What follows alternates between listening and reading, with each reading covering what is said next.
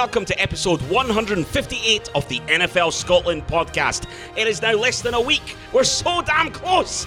My name is Cameron Hobbs. He sounds highly excited, and so am I. TBR will take his place under centre for the New Orleans Saints. The Tampa Bay reject. We'll be hearing more about that from our guests as well. Oh, I'm so looking forward to the season. I'm Paul Mitchell. Yes, and we've got a couple of Charles up our sleeves. So, first of all, from the NFL Scotland team, welcome back again, Charles Patterson. Good evening, sir. Good evening. I'm fighting with technology, but I'm as excited as you about next weekend, and delighted that the Packers don't have to go to New Orleans anymore because of a unforeseen tropical incident. It means that they're absolutely guaranteed to win. It's great start to the season coming up. And we also welcome back a man. And now, if I look at the people in front of me, I'm due a substantial amount of bread and meat to these gentlemen, and a man's come back to claim his steak, and it might be a steak burger that you get. Please welcome back to the podcast, Tampa Bay Buccaneer fan, Daggers. How are you? Yeah, I'm very well. I was trying to rack my brain, actually, for how many burgers you did owe me from the first time that I appeared on the NFL Scotland podcast. I think I used up one hand, and I'm going into a second for the amount. So do not think for one moment that I won't be at some point in time up to collect them, and I will be gleefully having them in one sitting as well. I don't care. I won't eat for 3 weeks prior to coming up when I know that I'm going that way. But it's delightful to be back on this, what can only be described as the 158th episode. It's talismanic, really, and it's majesty to be involved with. But great to be back with you guys. And it's great that we're just a week away, and this is just the best time of the year for all of us. All of the optimism that we'll show, and all of our predictions, which will go horribly awry. And it's fantastic to be part of it. So thank you for inviting me again. Always a pleasure to have you. And first of all, what have you been doing this summer? What have you been doing to keep yourself busy? Well, I've been working. I mean, after last year's cricket season, so obviously for those who don't know, I'm Sky Sports cricket commentator and do a little bit of work for the BBC as well. Although not as much nowadays. Telly sort of started taking control a little bit more. But last year's season was ravaged by COVID, and now a lot of that was made up for this year.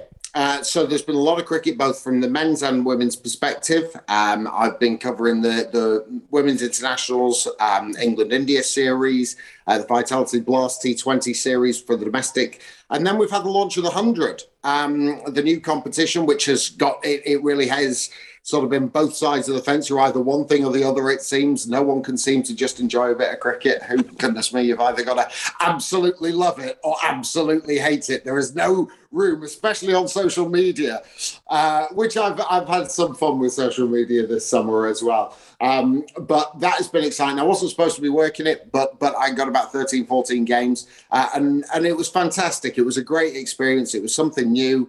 There's things that need working on it, but otherwise it was for me more cricket, and I love cricket, so that's great. And then still working now until we've got the final England versus New Zealand women's test series, that's one-day series that's going on at the moment. And so, yeah, just slowly calming down, but it has been a manic summer. I've done, I think, around about 15,000 miles in the space of about 2.5 months. So my little mini is feeling a bit battered and bruised at the moment, but no, on good form, fighting form, and ready to spend my winter glued to my new TV. I've bought a telly specifically for the NFL. You won't believe it, but I have. I've moved down south. I'm now a northerner that moved to the Midlands, and I'm now down south. And I had this enormous wall in this new place that I've got, this flat. I've just got this little 2-bedroom flat. But what it did have was an enormous wall. Well, being a single bloke as I am, the wall needs filling with an American football-sized television. So that's what I've bought myself. And I can't wait to test it out on Scott. I'm going to see Scott Hansen in my room. He's going to be like basically there in my room. It's so exciting. So, I mean, you'll be wishing you had that a couple of months ago. Take us back to that moment, and let's get this out of the way, because it's still, there's still a little bit of bile at the top of my throat when I think back to it, and Brady winning another bloody Super Bowl. You're not the only one. Take us back to that, Daggers. Have your moment, because we'll be moving on, and we'll be trying to pull the rug from under your feet for the rest of this podcast. Yeah, absolutely. I can imagine you will be. Look, I like to think that Tom Brady learned everything at Tampa Bay. It was, this was just the prelude. The stuff in New England really is, that's by the by. It was just an hors d'oeuvre to what he's actually going to achieve in his 40s and maybe into his 50s in South Florida. The tax laws down there mean that he can just keep earning and keep earning. And look, I will put my hand on my heart and say I didn't expect them. I think when we talked, I said I think we'll be in the playoffs. I didn't think they were necessarily ready due to the fact that it was, again, a COVID-ravaged preseason. There was no preseason, so everybody was sort of learning on the fly, and especially Tom Brady, who is learning a new offense under Bruce Arians. He's got a brand new team, a brand new situation, and I expected just through his quality and also the quality that was on the Bucs roster, because they were playoff ready. They just needed someone half decent under center. But I never thought they'd get to the Super Bowl. Obviously delighted they would, and I still thought Kansas City were going to be too strong. I think in the week leading up to it, the two tackles being injured made a massive difference. I don't think they necessarily would have made a difference to the end result, because I just thought our front seven were they were just fantastic. But I did think that Patrick Mahomes just running constantly was a big hindrance to the Kansas City Chiefs. I didn't think we would win it, but we did. And so for the next 40 minutes, I'm going to tell you about how great it is to be a Super Bowl winning supporter. Oh, look, come on, you've got to give it. We've had 20 years of things being so thin and us being so poor. And I knew that roster was quality. There was a lot of quality on there. I would argue they had the best receiving core in the league. I would argue that they had a pretty reasonable offensive line. Their front seven was fantastic. The secondary I had question marks over, but the drafting of Antoine Winfield, obviously the capture of Tom Brady, and they were really the pieces that needed to be put into place. Cornerbacks improved. I still have a worry about them, but along with everything else, I think they were a Super Bowl ready or a playoff team, and those pieces put into place just meant that I think you get Tom Brady in the playoffs, and I'm sure Paul and Charles will agree, even though begrudgingly, you get into the playoffs, and then that's where Tom takes over. That's where experience counts. That is where, if you've been there and done it, you know how to win in those situations, and that's where he came to the fore. So yeah, it was brilliant, and it has been brilliant. We're thoroughly delighted. We'll talk about the off-season, I'm sure, but it's nice to be smug for 8 months. I've not felt that feeling for 20 years. So whenever anyone talks about the NFL to you, you can just sort of go, well, yes, we are Super Bowl champions, and then just continue the conversation. So yeah, sorry to everyone else, but I have been smug for 8 months, and I will continue to be so. Cameron, can you mute him? Yeah. It's been lovely joining you, fellas. Thanks so much for your time. So just for those listening along, and just to keep this show on the road, right? Because we've got two Charles here. When I say Daggers, I'm talking to Daggers. When I say Charles, I'll be chatting to Charles Patterson. Charles, flip side of the coin here, for all the smugness that Daggers has been able to appreciate, and it's guided him through the summer. Right? He's ridden those months on a cloud of elation. The flip to that is stuffing the NFC Championship game because your secondary is an absolute shambles. Take us back as a Packer and walk us through what that was like again for you. Well, having been an irrelevant franchise for 20 years and probably going to be an irrelevant franchise as soon as Brady hangs up his cleats, you're entitled to your moment Mugnus. I know. Oh yeah. Here we go. My question to Daggers is: would you accept you got lucky because there was an inept head coach on the other side who didn't realise that he had the MVP? All you need to do is use him. And by the way, Tom Brady threw 3 interceptions in that game. So Tom Brady ultimately got fortunate. Let's be frank. He was lucky to run into Washington and then into New Orleans, who, let's be honest, had a quarterback who couldn't throw past 5 yards. And then you get lucky again by running into a head coach that makes cock-ups. And the best player in the league. So it's you interesting. Get lucky into the Super Bowl. It's interesting. You make salient points. It's interesting the Packers do wear green because green's not. It's an ugly colour on your gels. Envy is one of the 7 deadly sins, and as we know, had you. Had you kicked an extra point, I think, or should you go for 2? Or should you go for the field? It was the field goal. It was the field goal, wasn't it? Yeah. It was those decisions that were made, and I have to admit, I was watching that game going, "What are you doing? What are you doing? You've had an absolute shocker." And it was it the touchdown before half time? Touchdown. Wide open. Kevin King. Hello, the touchdown behind, and it was Scotty Miller, wasn't it? Yeah. And the touchdown before half time, I've just gone, ooh, dear oh Lord. And so look, we as a smug franchise, we accept we accept other people's deficiencies. You have them, and you're not just, we are a team. We have all of our players and all of our head coaches. We accept wins and defeats as a team. You are picking out certain players who you're having a go at your own team. We don't do that in Tampa Bay. No. Because that's the kind of attitude that leads us to Super Bowl wins. I tell you what Tampa Bay do. Tampa Bay sell out when they realise that they drafted a dud, and then they shipped him off to the team that's next door, and then bring in a guy because they throw money at him because it's sunny in Florida and because he can bring his mates. That's what Tampa Bay do. Yeah. Sorry. I've got something weird on the line. All I can hear is me. That's all I can hear. I'm sorry. Is there anything better in life? Than an absolutely sour Packers fan? Yeah. We should have been salty cheese. It's absolute music. It really is. You can keep your Rhapsody in Blues, and you can keep your Beatles Rubber Soul, and you can keep all of that. There's nothing sweeter than a Packers fan just moaning that they've got the best quarterback in the league, right?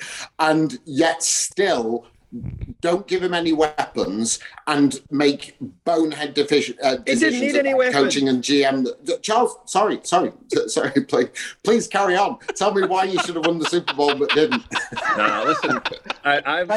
Charles, hang on. I'm going to take over here. I'm going to give the Saints perspective.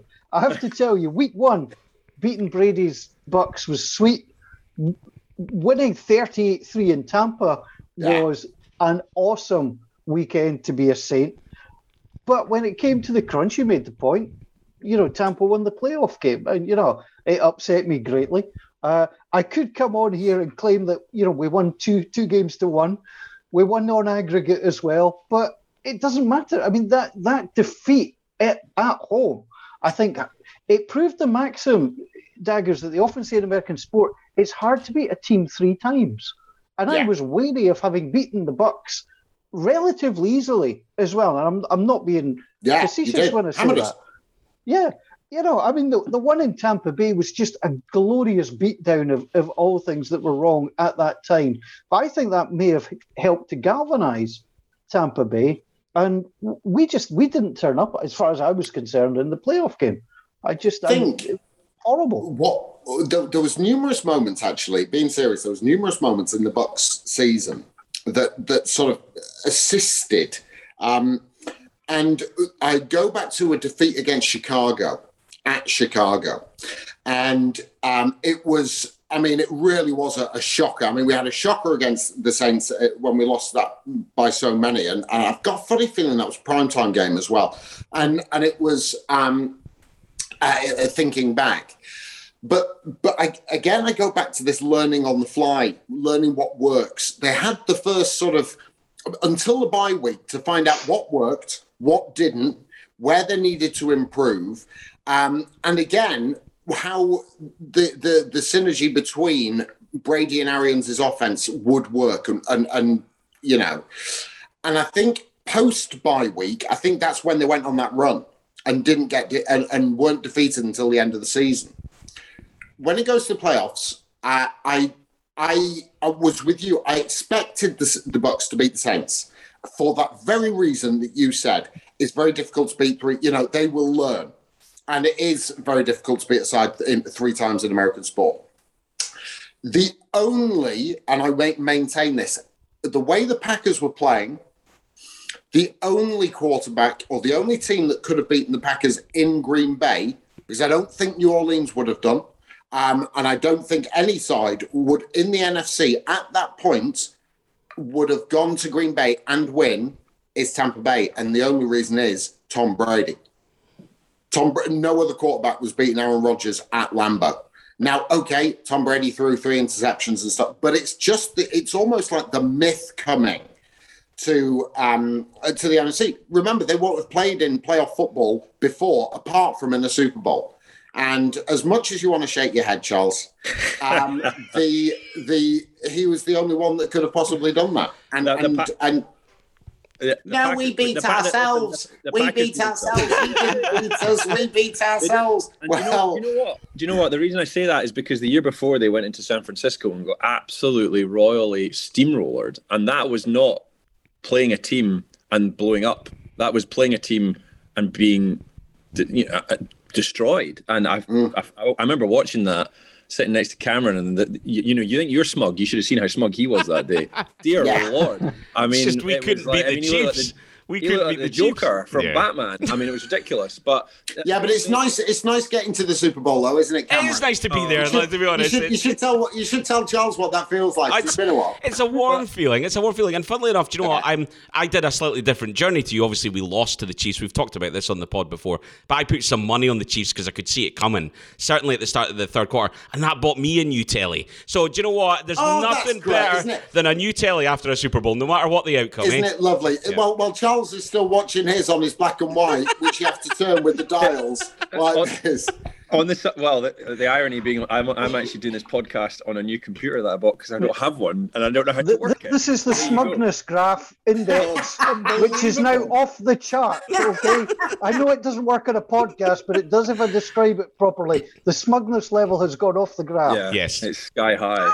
Let's bring some decorum here. Let's get some decorum here. On a serious note, I'm curious because we enter this new season next week, and funnily enough, the 4 teams that we all follow are probably the best 6 in the NFC. And I do wonder whether or not we're looking at the 4 division teams for the divisional playoffs, because actually the NFC isn't very, very good, I would say. And I don't know what you think about that, Daggers, but I don't think that there's much quality in the NFC, and I could see all 4 teams contending to get to the championship game again.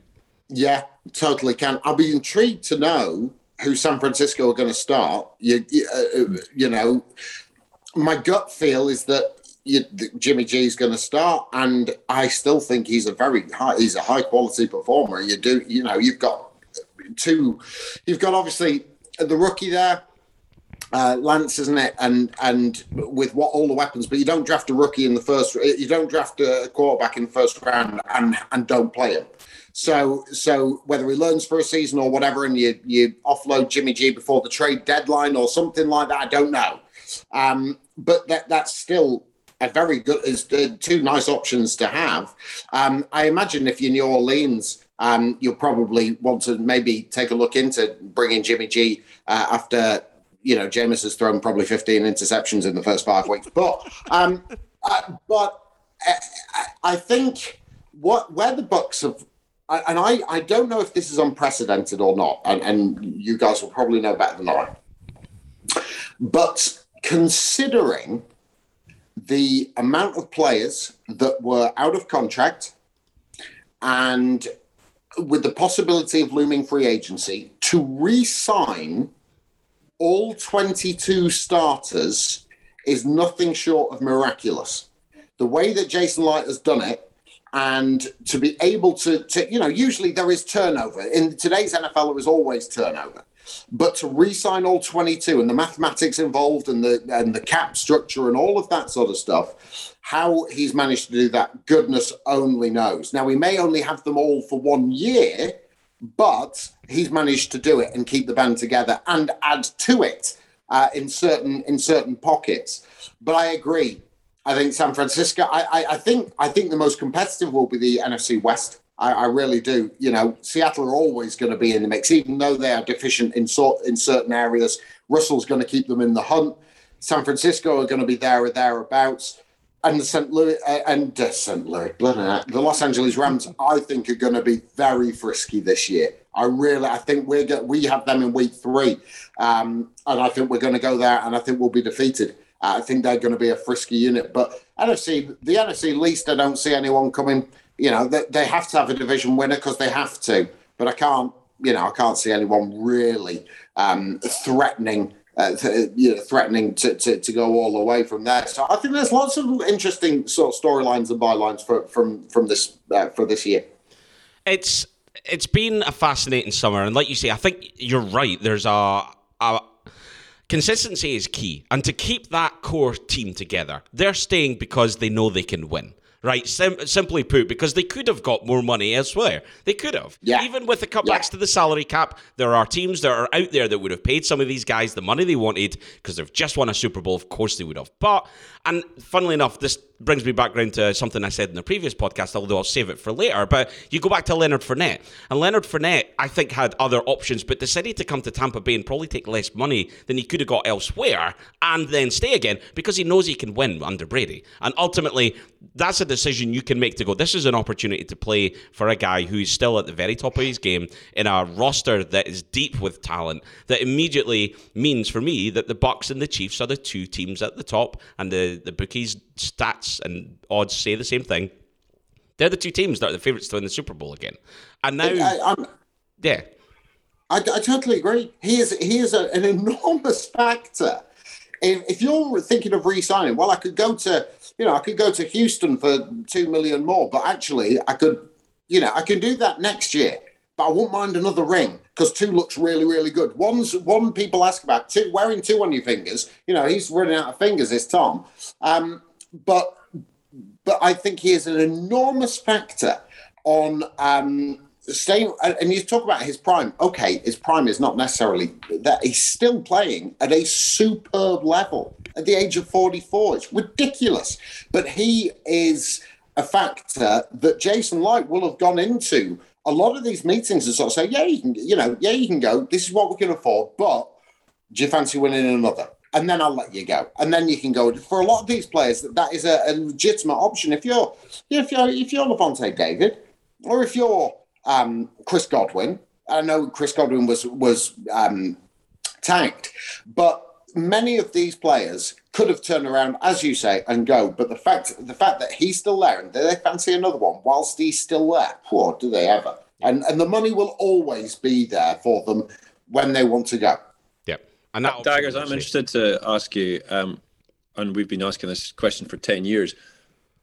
At what point does Brady fall off the cliff? Because every human being does it, every quarterback does it. And if so, what's the succession plan? It's a good question. And it's a little bit like, I'm going to put it in, I'm sorry to do this, but it's a little bit of I'm going to equate it to a cricket one. It's all right. And that is James Anderson. Now, James Anderson will tell you when he's not ready to play anymore or not bowling at the way that he can bowl or perform. He's the fittest 39-year-old, well, the fittest 44-year-old. But in sport, when you get to that level, when you have played at the top level, the elite level for 2 decades, and still are performing at the highest possible level, they know themselves when they're slipping and will stop.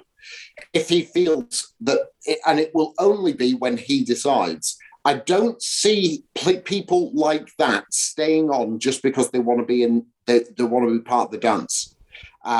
Still, because it's their own legacies that will be actually judged. And what they don't want, those characters I'm talking about, what they don't want is to be tagged with, well, he's not the player he was.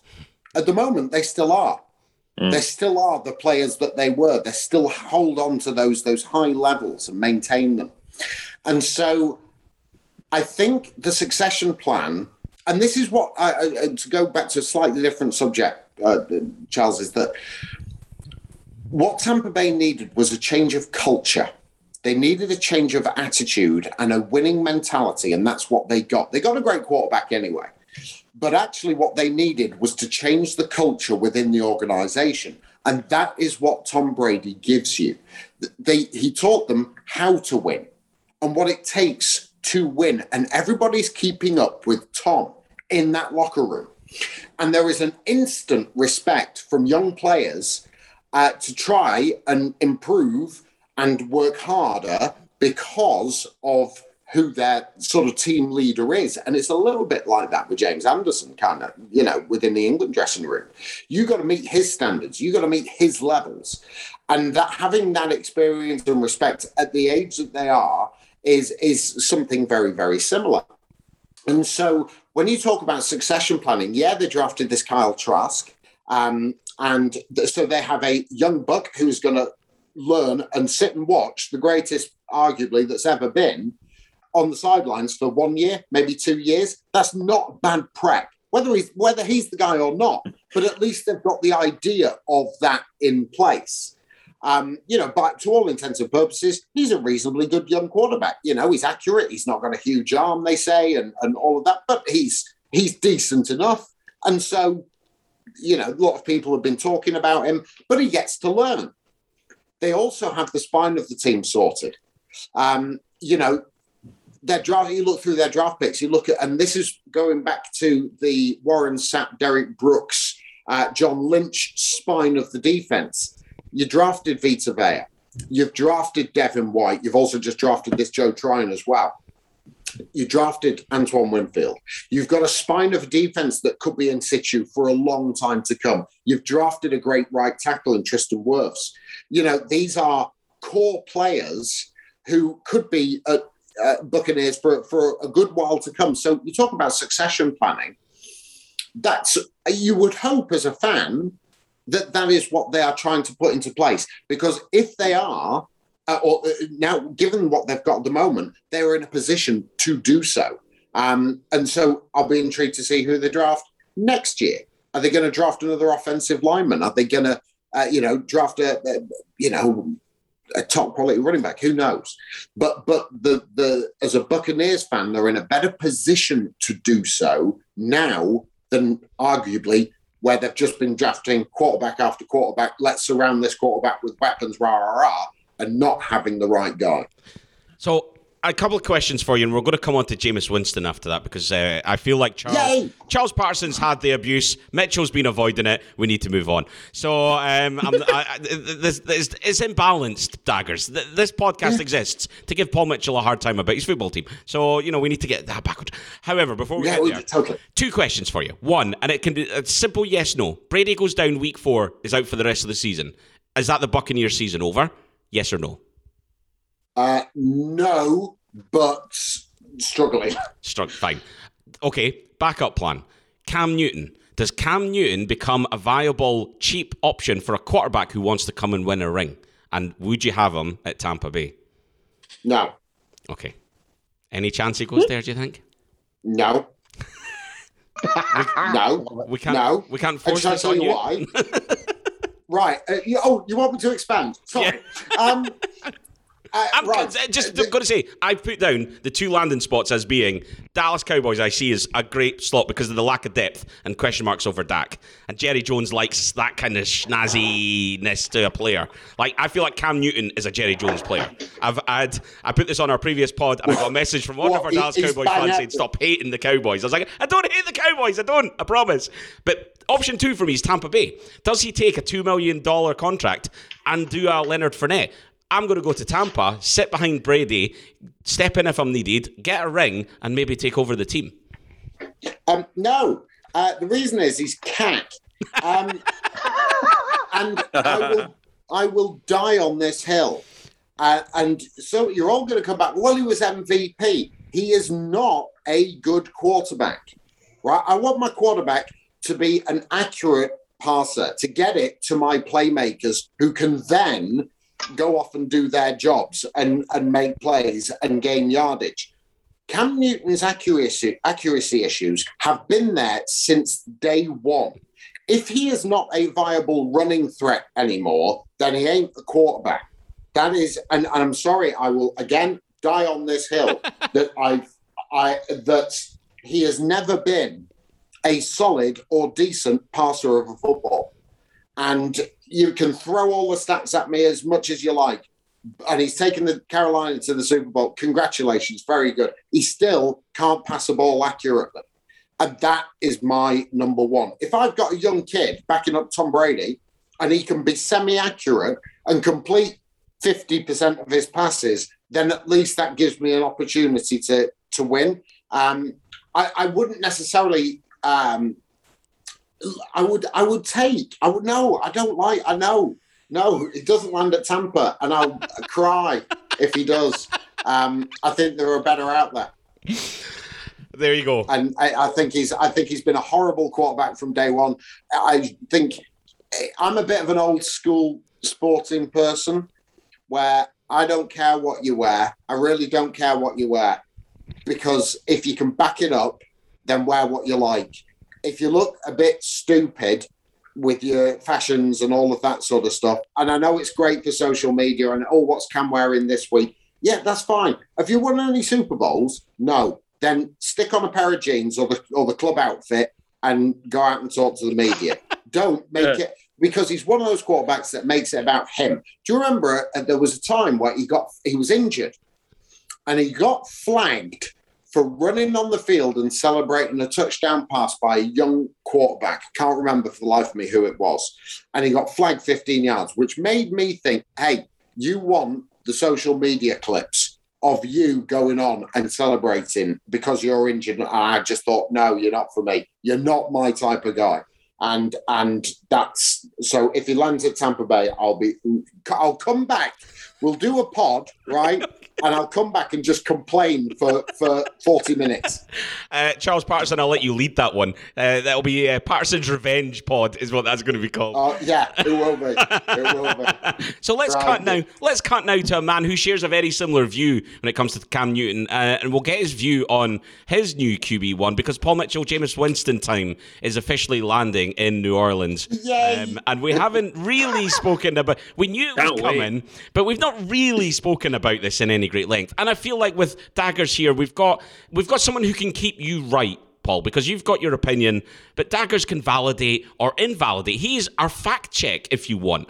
So he's going to fact check your statements as you go through here and keep you right or wrong. So, Paul, how are you feeling about Jameis taking over? Well, fact check number one, my tablet's down to 5% power. So if I do disappear, that will be the reason. Look, I said it at the top of the program, and I'll say it again. Tampa Bay reject. You cannot win a Super Bowl with a guy who got booted out of another franchise because he wasn't good enough to win a Super Bowl. Now, this is where conflict comes in, and it's a question of faith. If you trust your head coach, as I do, Sean Payton, he sees something there. You know, last year I could understand as a backup. I wanted Winston out of there and somebody else in. I cannot see us being the Saints winning a Super Bowl with Jameis Winston at quarterback. Didn't work for Tampa. It's not going to work for us. I think this is a dead season for us, and I'm really worried. I'm going to come in with an early fact check. You cannot win a Super Bowl with a reject quarterback. The Philadelphia Eagles won a Super Bowl with a quarterback that they themselves rejected. Just saying. But go on. Yep. Yeah, but he wasn't picked up from his rivals, having played there for 4 years, having a terrible record against New Orleans and chucking the ball to anybody but his own players. So Sean Payton sees something. Now, Sean Payton's been around this game a long time. Sean Payton also knows, despite the fact he's won a Super Bowl, if you go through a couple of bad seasons, you'll get hooked. So, I mean, Peyton would get a job elsewhere. There's no doubt about that. But, you're looking at your legacy and what you want to do. He wants to build another Super Bowl team. The Saints are close in so many ways. I just think it's a really bad decision, and I'm torn. I don't like Jameis Winston. I never have liked Jameis Winston as a quarterback. I thought Mariota was the better choice to go number one. I would rather have Mariota, who's currently sitting second behind Derek Carr. I think he's a much better quarterback. And Charles mentioned it. It's about leadership. And I don't think, so you've got one quarterback who goes to Tampa Bay with a fistful of rings and immediately lifts that franchise. And we get one coming to us who wants to stuff three fingers down his throat and eat a W. No, doesn't work for me. Would you have gone would you have given Taysom Hill a shot? Yeah, I would have done. I think that's not a wasted year because I think we would have discovered whether Taysom Hill can do it over a 16, 17-game season or not. That's the way I would have done it. I would have looked at... I actually quite fancied them taking Sam Darnold in. I thought he was worth a gamble. Against James, Sam Darnold was done in New York. He needed to get out of there. I think he's a great prospect. I would have really liked to see him there. I think this is a wasted year for the Saints because I don't think Jameis Winston is capable of leading them to the victories they're looking for. And I would have much rather we'd gone elsewhere. It's interesting. It's providing a lot of friction in the Mitchell household. Eldest son has bought into the fact that we're a good team, give Winston a chance. And, Dad, you're always talking about, giving people a second chance and all that kind of thing. And that's where it becomes difficult because it's hard to argue that with your own kid.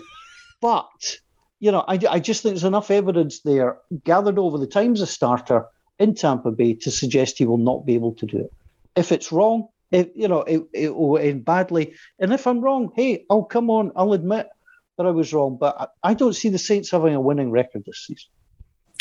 What I've enjoyed there is basically Paul absolutely nailing his starting quarterback, but then using his son to show that he's not a bad guy because he likes giving people second chances. I've totally enjoyed that. But look, I agree. I massively agree with Paul. And I think Marcus Mariota would have been a really nice fit there. And I think Sam Darnold, that's where I had Sam Darnold going. I had Sam Darnold going to New Orleans. I think quarterbacks sometimes are given very little help, and Sam Darnold had just got no chance. He was in a no-win situation at New York because they just didn't give him any assistance whatsoever. And how can you judge whether a kid is decent enough? I thought he actually performed admirably considering the situation he found himself in. All you're asking for any young quarterback is a chance to see what they can do. I think he's actually found a decent home in Carolina, and I can't wait to see what he can do. And I actually hope he's successful. Yes. But as for Jameis, now, what I think will have happened in New Orleans is Jameis will have gone down there and been an excellent teammate. And all the players will have absolutely loved him and sort of will be really keen that he's got a shot at being the starting quarterback. There is a difference between liked and being respected for what you've done. At the back of their minds, he's a great bloke, Jameis. He's really all in on us, and he's a super bloke to have around. But actually, in the back of your mind, that question that you asked, is he going to lead us to a Super Bowl, is probably whirling around the back of the Saints player's head. Now, there's other aspects to this as well.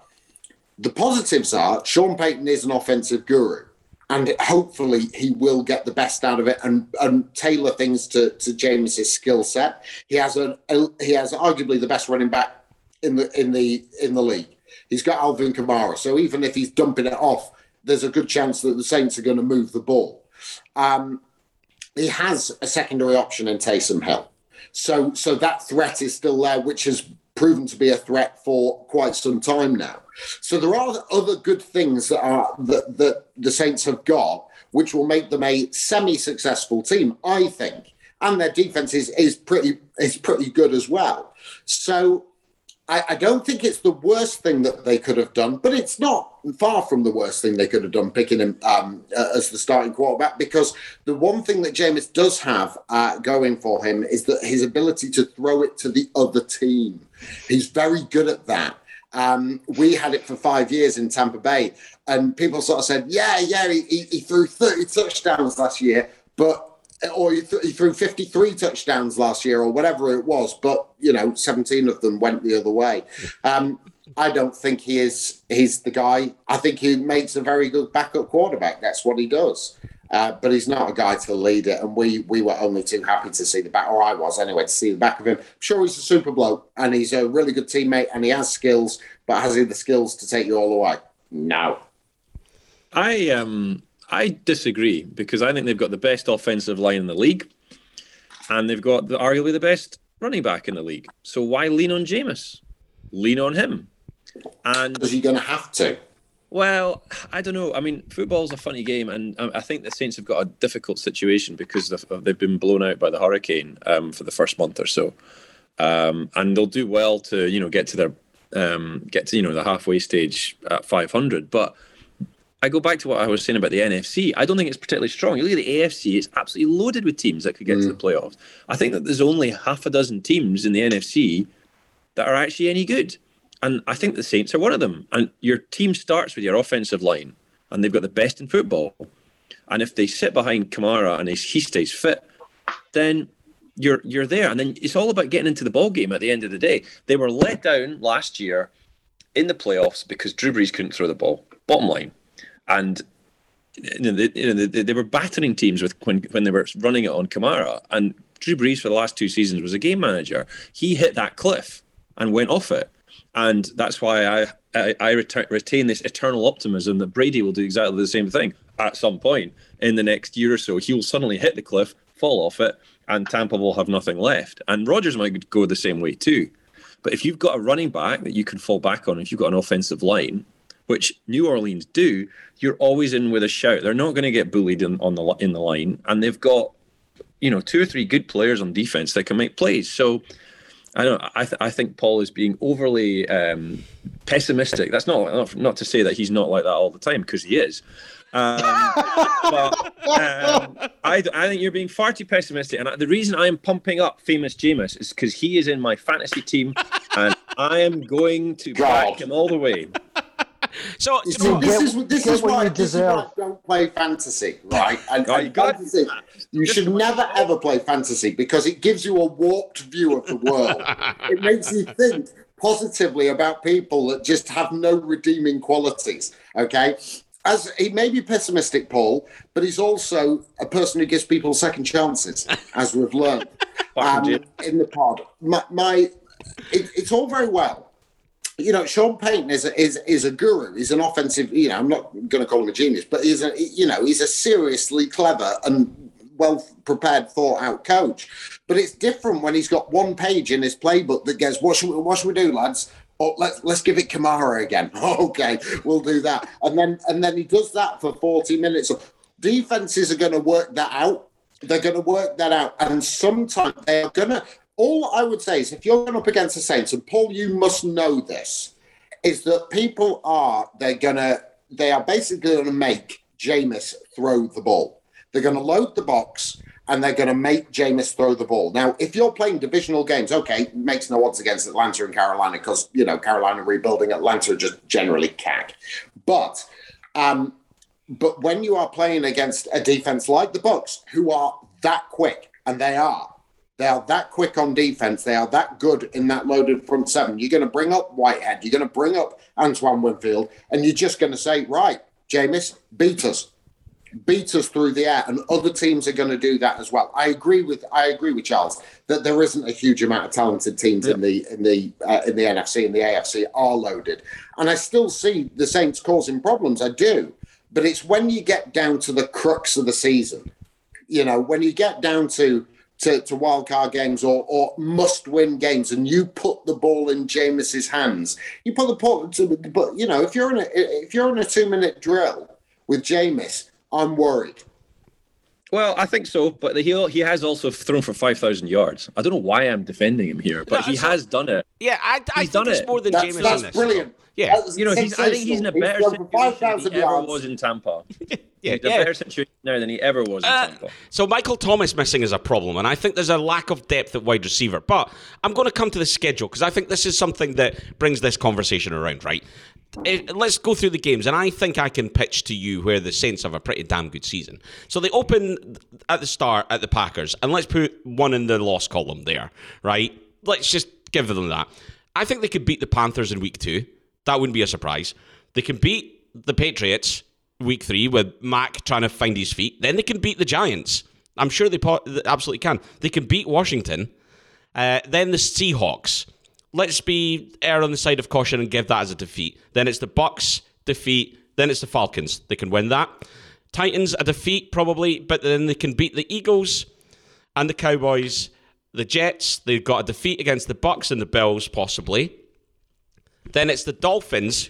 They could beat the Dolphins. They could beat the Panthers again, and they could beat the Falcons. I've got an 11-6 season. I think that's eminently possible. And do you know what the big unknown is? And you don't need to worry about the wild card with an 11-6 potentially. Oh no, you might because the Bucks. Sorry, I'm forgetting. But that aside, that's you're probably one of the stronger teams playing one of the weakers in the NFC. So there's no reason not to. And the thing is, they've got the building blocks in place and a guy who has thrown ridiculous numbers of yards, albeit some of them have come back the other way. But I think the biggest question is whether they're going to be able to play in their own stadium. Because if they can't play in the Dome, then it's going to be a big knock for sure. I'm of the opinion, and sorry, I'll come back to you, Paul. You can have the final word, I promise. But on this one, I feel like Jameis deserves a roll of the dice here. And I think that's what this is. To your points, he's not been a leader to date. He has been a quarterback that was picked number 1 and kind of wandered around the building like Billy Big Boss and thought he was it and had all the attention and loved it, and he's lost it. So this is the moment where you go, right, you had your moment in the limelight and you kind of screwed it. Here's your second chance. This is now your team because actually you've worked hard and you've earned this. Here's the line in the sand. Now move forward and show us who you are. And if he can move forward and show us what he's capable of, and he can screw his head in, I think he is capable of being a top-end quarterback. Can he do that? That is the question. Bigger than any other, because I think he is capable. He's had his eyes lasered as well, and we've not touched on that. But, he needs to screw the neck. He needs to not panic. He needs to take the leadership of Sean Payton, and he needs to drive it and make it his team. If he can do it, then good on him, and I will celebrate him doing so. And I will ride that Saints bandwagon all the way till they lose to the 49ers. But right, 2 points. 2 points, because he wears number 2. 1, I am never wearing a Winston jersey, so don't anybody be a smart arse and send me one.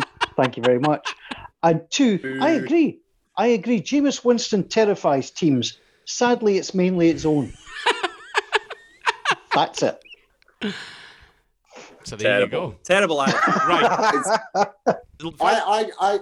I'm with you though, Cam. I am, and if he is successful, that will be the nicest tasting humble pie that I will ever eat, because I don't get off on players not having successes, and I think you're right. There is a little bit of, crashing down to earth, being a backup quarterback after being the number 1 overall selection, so much hype, having a team and having all the attention on him, and that's been taken away. Let's be right, he's watched Drew Brees. Now, Drew Brees may have fallen off that cliff, but his leadership and his mentality is something that he will have picked up on. And I would be so happy if Jameis Winston did have success. It's whether, I don't think it necessarily will work out, but I still think the Saints are a playoff caliber roster. I still think that.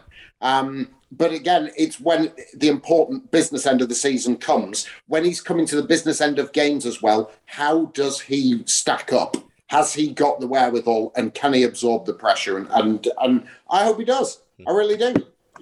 So let's kind of wrap up this whole NFC South chat by discussing how we see things panning out. There's 2 questions here. We'll stick to the division first of all. Does anybody have anyone other than the Bucks winning the division? Let's make this an easy conversation. No. Right. I'm going to stick my neck out and say I think the you're just being facetious now here, Charles. You're just being facetious. God, I've never seen anyone so sour about one result that can completely warp their view of that. The Bucks are winning this division. 11 wins. Cameron just predicted 11 wins. And I think if that happens, then I think they're in with a shout. And just to make it entertaining, I'm going to say that they're going to win it on the final weekend of the season. Okay. And Tampa don't need to win the division. They can get to the Super Bowl with a wild card, so it doesn't matter really. They're not going to. Have you seen their schedule? I'm going to interject briefly. Charles, Daggers, you're already due 3 burgers. On your trip to Scotland, we might as well get some sides. About to say. We might as well get some dessert. I'll buy you some onion rings. Don't you worry. So hang on, wait. Humble pie, right? So we will get something like that, a cheesecake or some kind of pie that's on the line here. I don't know whether a cheesecake, a crab cake, if it's going to be Jameis that's doing it. To be fair, but. Right, pie. It's an apple pie pudding at the very least that goes on this. No burgers. A humble apple pie. Are we happy for this? Yeah, I will gladly take a slice of apple pie because that's what I will be getting. I genuinely look at the schedule and I only see, honestly, I'm looking at it right now. I see 3 potential losses, and as in three games which I actually think, not that we'll lose, they may win the games, they may win all of the games, because it isn't actually that tough a schedule for Tampa Bay. If you look at it, it really isn't. I see going to the Rams a struggle. I see the Indianapolis Colts at the Colts. I see as a bit of a struggle. I think they could be another team that could be massive in a weak division, but I still think they're going to be a pretty reasonable team this year. And I see the Bills coming to Tampa as, I think the Bills are a great team. I think they're real. I think that could be a great game, one that I've circled. I think that could be one of the games of the season. And I think that's a potential loss for us. Otherwise, if we win all of those 3, we'll go 17-0, go through the playoffs, win the Super Bowl, because that's something Tom's not done. And I would then come over to Scotland and just eat many apple pies. Deary me. Maybe I'm being a little facetious now. But I mean, I thought any team that managed to lose to the Chicago Bears last season cannot be taken seriously as a franchise. It's not happening. You're not doing it. How do you live? Just quite happily. Do you not just walk around and trip over your bottom lip all the time? No, it's fine. Just terrible. It's fine. Listen, you got lucky. I'll tell you what we need to do. Yeah. We need to get Daggers up here for one of our NFL Scotland events. Yep. We need to get Charles there at the same time, because this is done, and I have to stress this to the people listening. This is done without the aid of alcohol. Imagine there was alcohol involved. It'd be carnage. You invite me, I will be there. Right. Next Sunday, pal. Next Sunday. Yeah. If you're free next Sunday, you're very welcome to come and join us. If you do that, and generally, I don't know, if you do have your own events, get us up there. I'd be more than happy. I'd love it. It'd be great. We'll get you at one of our events later in the season. Yep, absolutely. Consider it booked. We'll get something in the diary. Brilliant. Okay. Oh, man, that was an absolute whirlwind of nonsense, let's be honest. So, I guess let's move away from the NFC for a second, because one of the things that last season we did a lot of previews and things like that. This year, rather than doing a divisional preview in every single division, we're kind of more focusing on some of the stories, and we'll pick up the divisions when we get into the season and start to go into it with a bit of at least some knowledge of how things are going to pan out. I think that one of the topics that we've touched on a couple of times is the rookies and the guys that we're looking forward to seeing play. We've seen the preseason games now. We're kind of getting a feel as to who might be a factor early. We know there's going to be Mac Jones is going to be QB1 week 1. We know that Trevor Lawrence is. We know that Zach Wilson is. Questions over Justin Field and Trey Lance and how quickly they feature and how often. There's obviously a not bereft, a bucket of wide receivers. There's a couple of running backs. We've lost Travis Etienne, and it will be pronounced Etienne as long as I'm in charge of this podcast. Etienne. There's Kyle Pitts. There's a lot of exciting players, but who, and we've not even touched defensive, but who's the rookie that you're most excited to see? Who's the rookies whose story you're most interested to follow? And Daggers, we're going to start with you on that one. Well, I have to say, there is, because of the 5 taken in the first round, the most intriguing storylines always surround rookie quarterbacks. And remember, you've obviously got the sort of second seasons of some who are within the league as well. You know, how does Joe Burrow come back? And there is a lot of young quarterback talent in the league at this moment in time. I mean, crikey, you look at someone like a Carson Wentz or a Sam Darnold. They're still relatively youthful when it comes to their experience within the league. I think the most intriguing one for me is Mac Jones, because you come to and New England have been a really interesting off-season storyline. You've got Belichick, who's done 2 things which he never does. One is spend big in free agency, and we're talking big. Yes, he likes veteran players. Yes, he likes to bring them in, but he likes to bring them in a very Bill Belichick way, and a kind of, oh, well, you know, you're not loved there, but we'll love you, but not for a great deal of money. They have spent big in free agency. He also doesn't necessarily, bar the one that he did have back in 1999, like rookie quarterbacks. And so that is the most intriguing storyline for me. I like, and okay, it's preseason. You can't run anything into preseason. But according to what we've seen, he looks like a pretty good prospect, does Mac Jones. He looks like he is the Belichick kind of quarterback where he's accurate. He's mobile. He's not supersonically mobile like a Lance or a Fields, but, he is mobile enough. I'm looking forward to seeing the new era there and how he performs under the weight of expectation and to fill in the whole Brady-sized hole that has been left in New England. Now, what the bonus is for Mac Jones is that they had a year of Cam Newton.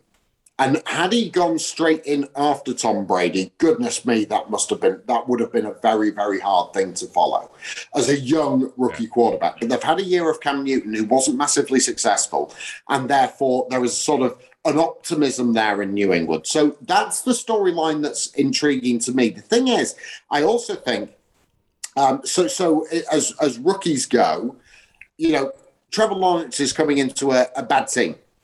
Or his historically bad team. So obviously they're going to improve. I'm intrigued to see how he performs with all of this surrounding him.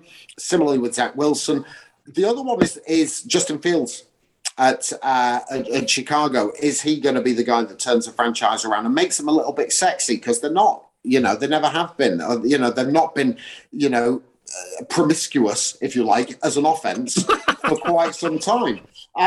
So there's loads of different storylines. I always get excited about looking at how young quarterbacks fare there and watching them. And because I get excited because we all love the game and we all love seeing which direction it will go and who is going to be, out of the 5, the law of averages tells you that probably 2 are not going to be successful.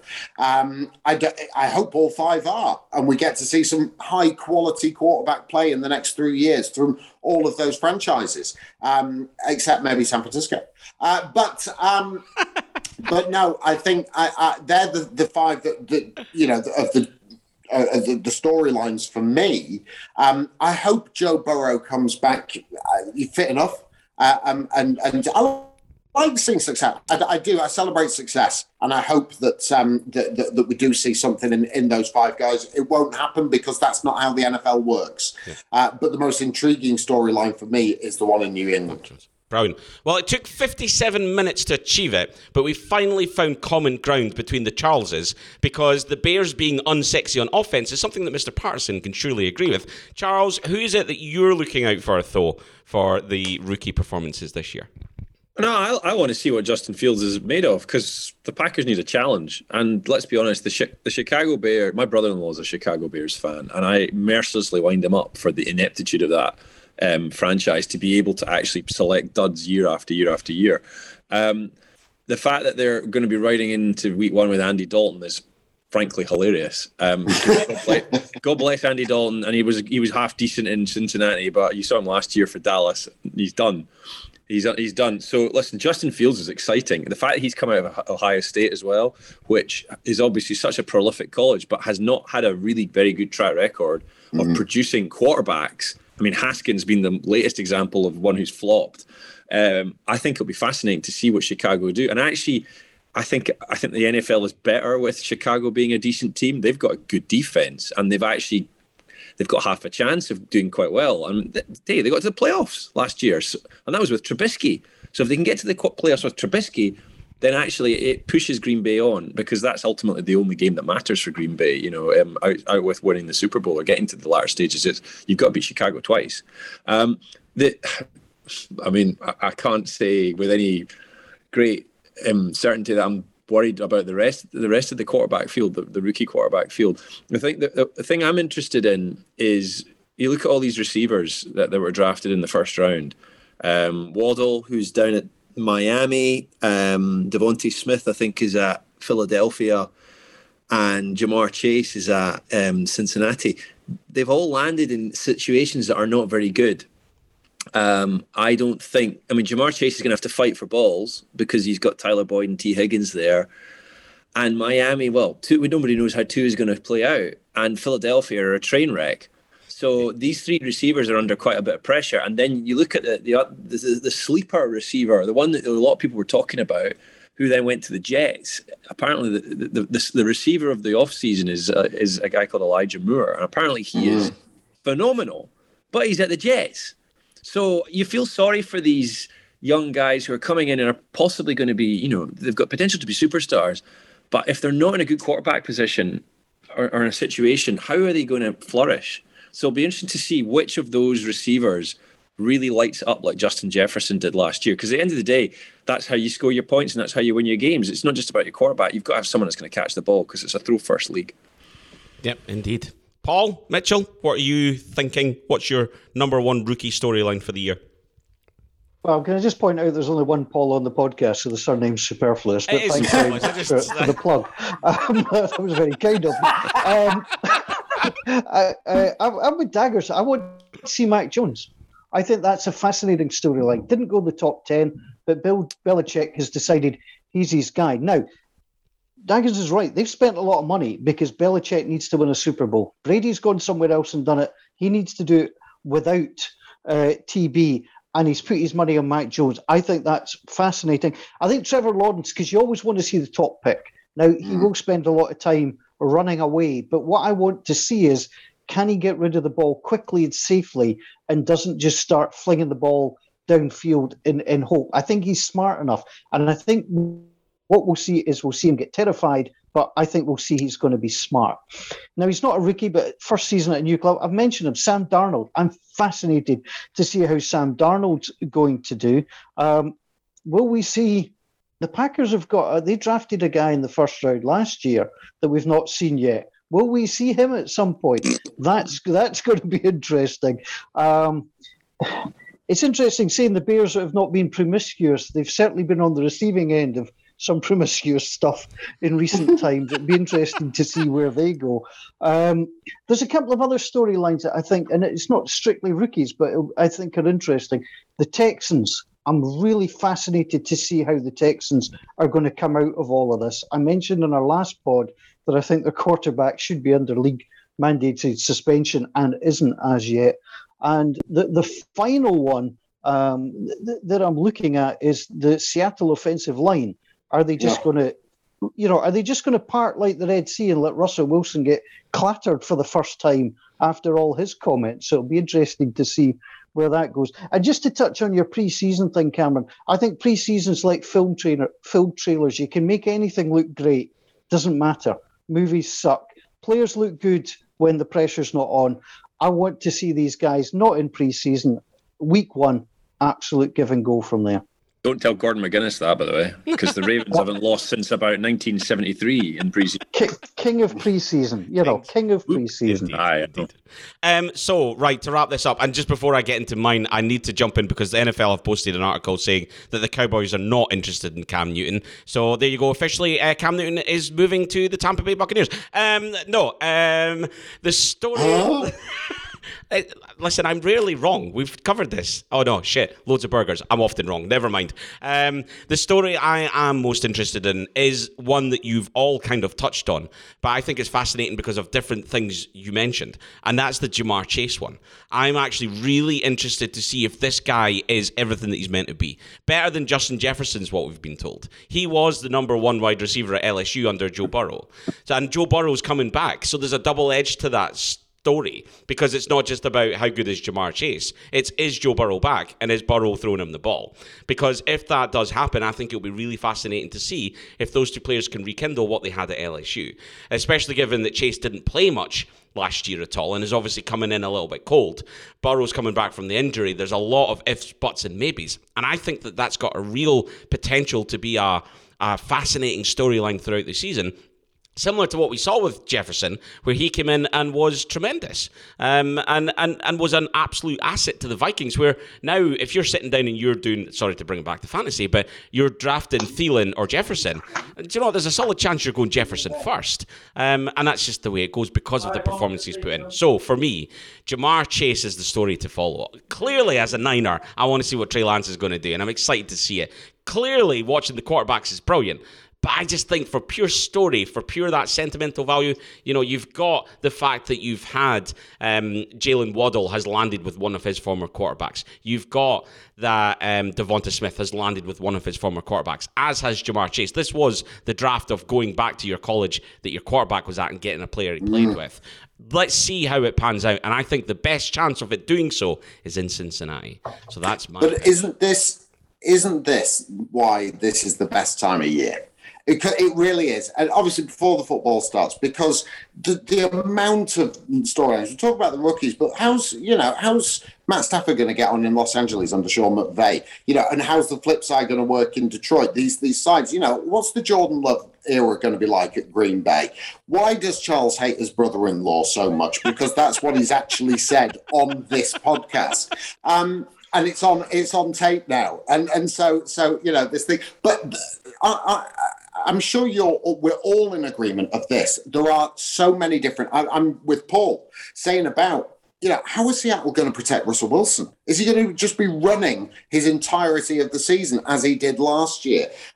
Fitzmagic in Washington, can he actually... you would imagine that they're a reasonable shout for a playoff berth because of the division they're in. So there were so many... I want to see the second year of Justin Herbert. I loved that guy last year. Yeah. I thought he was absolutely fantastic. They've added to the roster there in San Diego. They're going to protect him, or they're hopefully going to protect him. They've bought in free agency and through the draft. So there's so many different, JJ Watt's over in Arizona now. Every single team have storylines that all of us as fans love to see or want to see how it all plays out. And this is why it's the start of something. It's a week away, and we can't wait to see the story and the narrative unfold for the new year, for the new season. Absolutely. And on that note, we're going to blow the full-time whistle for episode 158, because I don't know that we can get any more excited about the season than we can now. Thank you for taking the time to listen to this one. Do sign up for our Pick'em competition sponsored by the Bonnie Sauce Company. A great chance to win an NFL jersey, NFL Scotland hoodie, the title of the Pick King or Queen of Scotland. Do make sure that you share your thoughts on this and every episode on social media at Scotland NFL on Twitter, and search for NFL Scotland on Facebook. Yeah, look out for a spin-off pod, Charles Patterson versus Charles Dagnall. That I think we should monetize that. That would certainly work. There's no doubt about it. My thanks to Charles Patterson. My thanks to Charles Dagnall. Brilliant hour of chat, gentlemen. Do check out our social media channels. Watch out for our ball bag competition that we talked about on the pod. The last one. We've got all the great writers writing on the NFL Scotland website, and we'll be back very, very soon indeed as we get ready for the start of what's bound to be a wonderful NFL season. Thanks to everybody for listening. We'll be back next week. Bye for now.